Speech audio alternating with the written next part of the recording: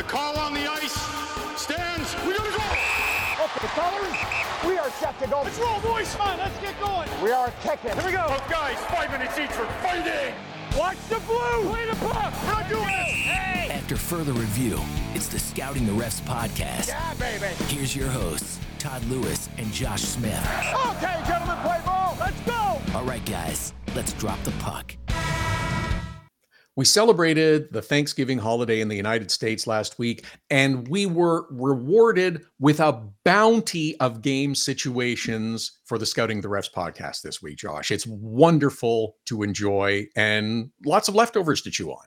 Lots of leftovers. I would say a cornucopia of controversial rulings and crazy rules, much like Thanksgiving dinner. You never know what you're going to get, but you are going to get a little crazy. And sometimes you get a little indigestion afterwards too. So this is the Scouting the Refs podcast. Please make sure you are following us on our social channels. You get Josh on X and Instagram at Scouting the Refs. You get me on X and Instagram at Todd Lewis Sports. Coming up on this week's episode, everybody gets a 10.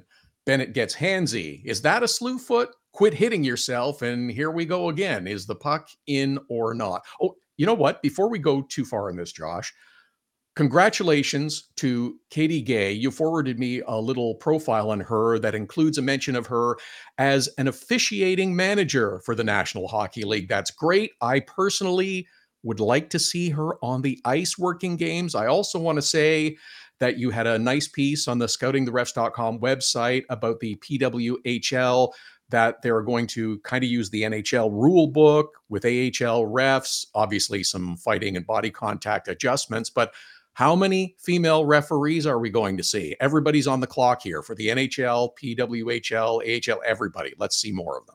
Absolutely. And the PWHL's already said that they're leveraging heavily the AHL officiating crew. They'll also be tapping USA Hockey, Hockey Canada. So hopefully we see some of the women. There are plenty of women working in the AHL right now. Obviously, we like to see that number go up. And hopefully Katie in her new role, which kind of snuck under the radar there. I didn't realize that she was officiating manager for development and scouting for the NHL. So hopefully her role, her experience, her background will help both pull in more women officials and help develop them, because I think it really is just a matter of time, Todd. And, we've seen success in the AHL level. We see women working in the WHL, the QMJHL. So hey, NHL, it is really just a matter of time. It is, absolutely. Okay, let's get into some of the games. And the Ottawa Senators, Florida Panthers had one of the more memorable games of the season so far. There was a whole bunch of different situations, and let's kind of go through a few of them. First off, an easy one, I think. Sam Bennett got whistled for closing his hand on the puck. We see players do this when a puck is in the air. Sometimes they'll grab it and drop it in front of themselves. That's okay. However, when you grab the puck, tend to move it, maybe try to fake out a defender as Bennett did, that's when sometimes the whistle blows. That's exactly right. It's the difference between batting it down and carrying it. You put your hand on it and you throw it to change direction. Obviously, if you just bat it, push it out of the air, it's no problem. But once you grab it, maybe you take a stride. I mean, I always think of the traveling rule in basketball, right? Yeah. You're holding onto the puck. You're going to take a stride. You're getting a whistle for that. Or you throw it in a certain direction. And ultimately, what it comes down to is, did your team gain an advantage? Did you retain possession? Did you gain possession? Did it give you a scoring opportunity? And that's what we're looking at. And certainly the Panthers benefited from him grabbing the puck in that situation. Okay, another one in this game that was a little more confusing. The Florida Panthers scored, and the Ottawa Senators challenged the play for a missed offside call. Matthew Tkachuk is trying to tag up at the blue line, and the puck goes back into the zone. Sam Bennett collects the puck inside the Senators zone. There was a very lengthy review for this play, and apparently it was undetermined whether or not Bennett touched the puck before Tkachuk left the zone. So the goal was allowed to stand, and not everybody was onside with this call. Oh, like that? Do you like that? Onside with the call? That was a good one. A lot of folks thought it was offside, and a lot of fans were frustrated too with the rule itself of the puck completely crossing the blue line, saying that it should have been an immediate offside. And that's where the delayed offside comes into play. Folks were getting frustrated that, Sam Bennett has possession. Sam Bennett carries the puck into the zone. These are great concepts, possession and carrying the puck.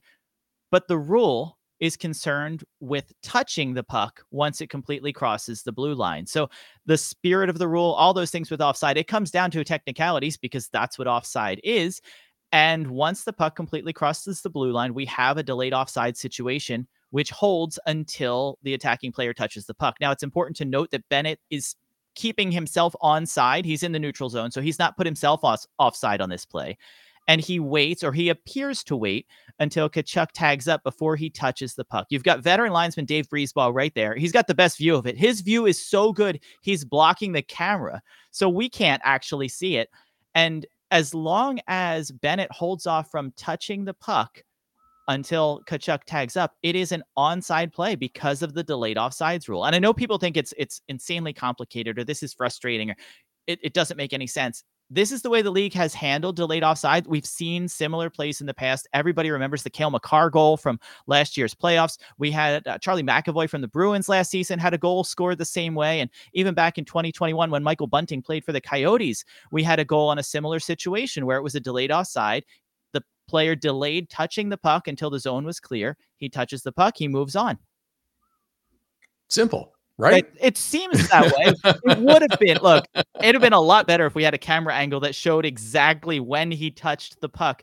But it's that part of it. The fact that touching the puck is important on this delayed offside rule means that if we can't see when he touched the puck, we have to go with the call on the ice. Okay.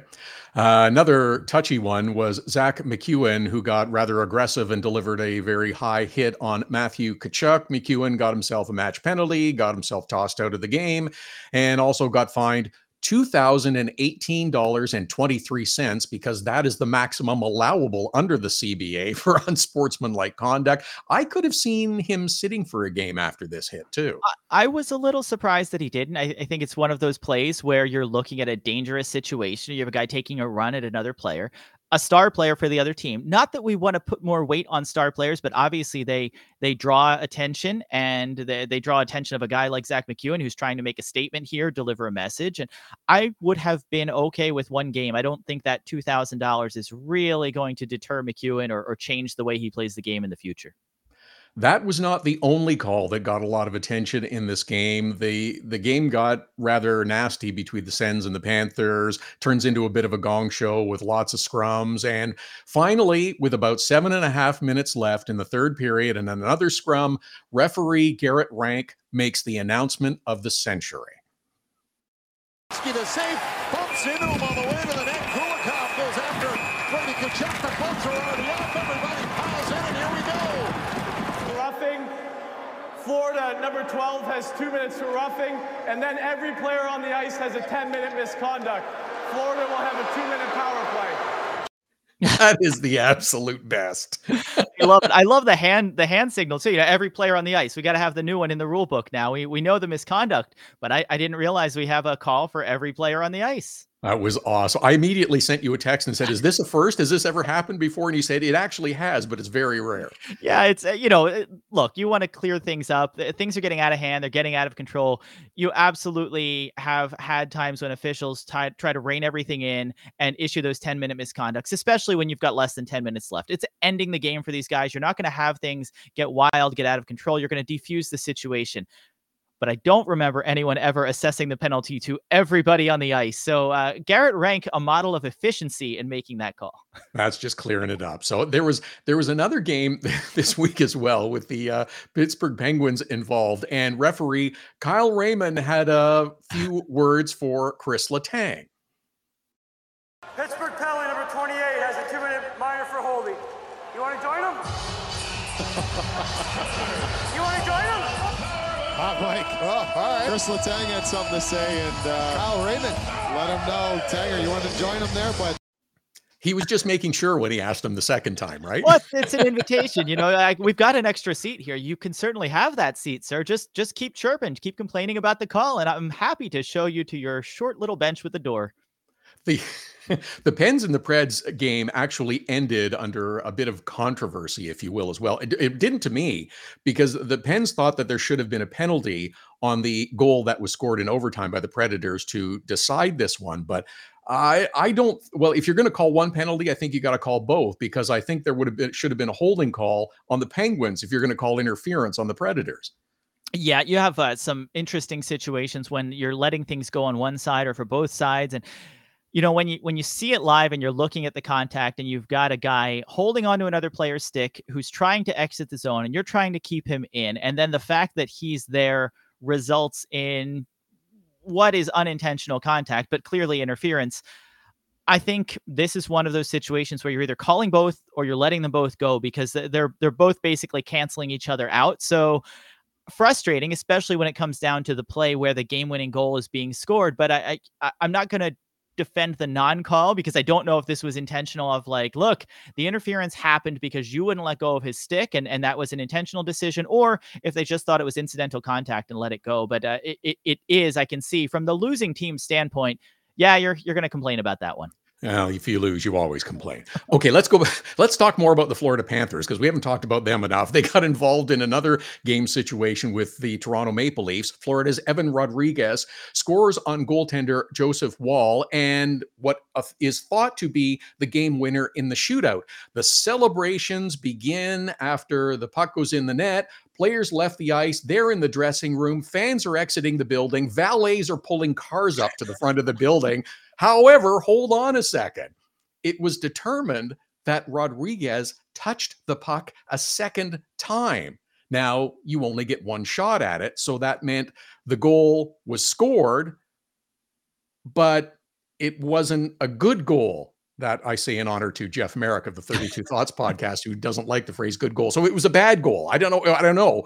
But this is rare, but there has been the so-called double tap occur once or twice in penalty shot and shootouts before. There absolutely have. And I do want to question Merrick's charge there. I think he's right. A good goal is, a good play leading to a goal. A bad goal is still a goal. This was no goal because of the rule around penalty shots. It's Rule 24 that the NHL rulebook covers what happens in a shootout, which says that the puck must be kept in motion. Everybody knows that. Once it is shot, the play is complete, and no goal can be scored on a rebound of any kind, except for the ones that go off the crossbar, off the goalie and in, those types of situations. So you don't get a second shot at it. You don't get a second swipe. You don't get to take another crack at it. And we have seen them happen before, Todd. I know this one, obviously memorable. This one is fresh in our minds, but I do recall, I think it was the Pittsburgh Penguins, New York Rangers, same kind of situation. We had a shootout goal. The one team celebrates, the other team goes to the locker room, and the officials are taking a look at it. They had to call everybody back out onto the ice. So it makes for some high drama. It makes for a fun moment, but you've got to follow the rules, even in overtime, even on the shootout. And it turns out the shootout continues, and the Toronto Maple Leafs got the extra point in the shootout. Okay, a couple of others that occurred where penalties were called, but then rescinded. Let's go to the Pittsburgh Penguins Buffalo Sabres game. JJ Peterka gets whistled for a double minor for high sticking. 4 minutes means you can review it. And after a second look, it appears that Penguins defenseman Chris Letang initiated the contact, and his actions caused the stick of another Penguins player to come up. And that's what caused the 4-minute penalty. So it was rescinded. Right call. It is the right call. It's one of those weird plays that we always say that you're responsible for your stick at all times, but you can only be so responsible when someone else is exerting some sort of influence on that stick, whether it's a hit, whether it's a trip, a body check. There are moments like this one where Letang's contact is what caused the Buffalo player's stick to go up, and he's responsible for it. You are responsible for your stick, but when the opponent is doing things, or whether it's any of those types of situations or body contact or something like that, you can only be so responsible. So it was the right call. But one of the weird things, Todd, is that if there's no injury, if there's no blood, this doesn't get reviewed at all. So if it's going to happen, you have to make sure there's an injury on the play so we can get it right. Good fortune as well again for the Red Wings and the Rangers, as Will Cooley gets whistled for a high stick, double minor on Luke Raymond. TJ Luxmore has a look at the video and says, you know what? Raymond is moving the stick out of the way and actually clunks himself in the noggin. So this reversed as well. Hey, the other one was unintentional. I know this one was unintentional also, but it's kind of funny to look at it when you see a guy moving the stick out of the way. And it's clear he's trying to throw the stick away, trying to avoid a stick check, what's happening on the play. But man, when you grab the stick and you're responsible for tucking it into your own face, you can't help but laugh at how unfortunate of a move that was. He tries to throw it away. The stick comes up, catches him right in the chops. And yes, once again, we've got an injury on the play. There was blood, so it goes to the review. Son of a gun. Okay, we also have a bit of a repeat offense this week again, involving the Edmonton Oilers and Anaheim Ducks this time. The Oilers are banging away trying to score a goal on the Anaheim Ducks, and Matthias Ekholm looks like he has scored. However, tell me if you've heard this before, there is no conclusive video evidence to show the puck over the line. No goal, we play on. Can we fix this, please? We can. Everybody, and I'm guilty of this too. We all talk about puck tracking, and the NHL had the chips and pucks, and the pucks were found to not be as responsive. They felt a little funny on the ice, and I remember some of the star players saying, like, I can feel the difference in this puck. So it was back to the drawing board, and apparently that's where we still are. The sensors that are in the puck now are LED light display sensors. They're good for the player and puck tracking, but they don't have the granularity, that positional accuracy that they need, both in position of the puck on the ice and in the angle of the puck, because unlike tennis, unlike soccer, the puck is not spherical. You don't know whether the puck's completely over the line unless you know the orientation of the puck. Is it on edge? Is it to the angle? Is it to the side? Is it flat? So without having that type of data, and they currently don't, there's no way for us to have puck tracking that's going to tell us whether or not the puck was in. But Todd, that is the solution, because obviously the cameras aren't cutting it. We had crossbar cameras, they're gone. We had goalpost cameras, those are also gone. We've gone backwards here, and I think I would love to see the NHL invest some of that technology. And I know it's costly, but let's use reviews. Let's do things to improve the game on the ice. And number one is knowing whether or not the puck crossed the line. The cameras aren't getting the job done. We're going to need a puck that can absolutely tell us when it's in. Here. Let's find a solution. Okay, a couple of others to get to on this edition of the Scouting the Rest podcast. Ryan Hartman of the Minnesota Wild. To me, this was a demonstration of the proper technique to deliver a slew foot to an opponent. He slid his skate through the feet of Detroit's Alex DeBrincat. He also had his arm in front of DeBrincat. That, to me, is a slew foot. However, the Department of Player Safety jumped in with a hearing and determined this was a trip. It went unpenalized in the game, so they suspended Hartman 2 games, who was a repeat offender in this case as well. It looks like a slew foot to me, but I guess the good news is he got suspended for 2 games. Hey, I'll look at this and say 2 games is 2 games, so I'm not going to complain too much. But you're absolutely right there, Todd. When we look at slew footing, it's using your leg or foot to knock an opponent's feet out from under him, or pushing the upper body backward with an arm or elbow with a forward motion of the leg to knock him to the ice, which is exactly what happens on this play. I mean, if we pull up the NHL's video rulebook, which is always a fun resource, this is the textbook definition of a slew foot. So I won't complain too much. I'm glad that there was a 2-game suspension. It was a dangerous play, one that was suspension worthy, regardless of whether you want to actually call it what it is, a slew foot, or go with the more generic, the safer term of calling it a trip. The dangerous trip that we've heard so frequently. There were many that were also calling for a suspension of New York Rangers defenseman Jacob Trouba for his stick swing that clunked Bruins forward Trent Frederic in the mouth. The two are battling in front of the net as you have a look, and Trouba seems to be falling backwards a little bit, and he wildly swings his stick. Neither broadcast picked up on this right away, but the video doesn't lie. And Department of Player Safety decided Jacob Trouba should pay $5,000. I found it curious that this fine was issued the same day the offense took place. That's pretty quick turnaround for player safety. And I would have been okay if there was a suspension here. It felt like it was the fastest fine on record. I mean, we usually see it the next morning, but that was the same night. They were real quick with that fine, and I think it's deserved on this one. I saw Trouba's comments as well. He was really apologetic for the contact and didn't make excuses for what it was, said he needs to be in control of his stick. It looked like he was trying to whack Frederic in the legs, and we see that all the time, and it often goes unpenalized. But in this situation, whatever it was, whether it was him being off balance, whether it was Frederic moving or doing anything else, the stick hits him in the head. And We talked about players being responsible for their stick. I too, whether it was intentional, unintentional, I don't think I'd have a problem if they sat him for a game, because ultimately you hit a guy in the head with your stick. Yes, this was not McSorley-Brashear. This wasn't as bad as some of the things we've had. No. And folks were making it out to be. And maybe it was accidental, but you know what? If player safety is a concern, then yes, even an accidental stick to the side of the head, maybe that does deserve a 1-game ban. I would agree with you there. The Flyers and Devils played a typical Philadelphia, New Jersey game this week. In one instance, Garnet Hathaway absolutely cleans out Luke Hughes as the two were pursuing the puck on an icing play. Now, Hathaway got 5 and a game misconduct. It was definitely a late hit and worthy of significant punishment.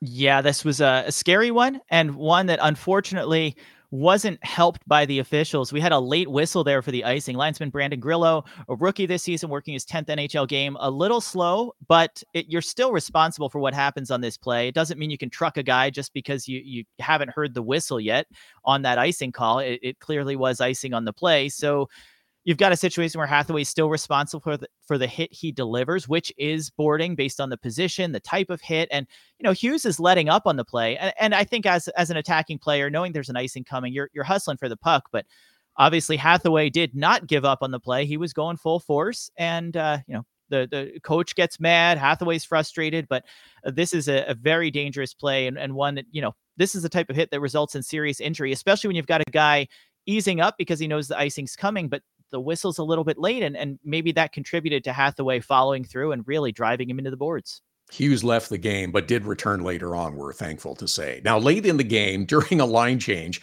Travis Konechny gives Brendan Smith a little bit of a shove, and Smith didn't particularly care for that because he responded with a rather wicked two-hander that has earned him a 2-minute minor and also a conversation with the Department of Player Safety. Yeah, that's nasty. Man, that is a baseball swing. So, look, we'll go back to the Trouba thing. And yes, it was a hit to the head and he's swinging his stick. And sure, that's not a good look for anybody there. But then you look at a play like this one, where you've got a guy really coming across with both hands and doing nothing other than intending to really, what are you going to do? You're hurting the guy. That's what your goal here is, to cause an injury, cause some discomfort, send a message. And I'm absolutely expecting player safety to come back with something, whether it's a fine or whether it's 1 game. I'm good with a game. This is not a hockey play. It's away from the puck. It's dangerous. So I'm hoping that Smith is out of the lineup.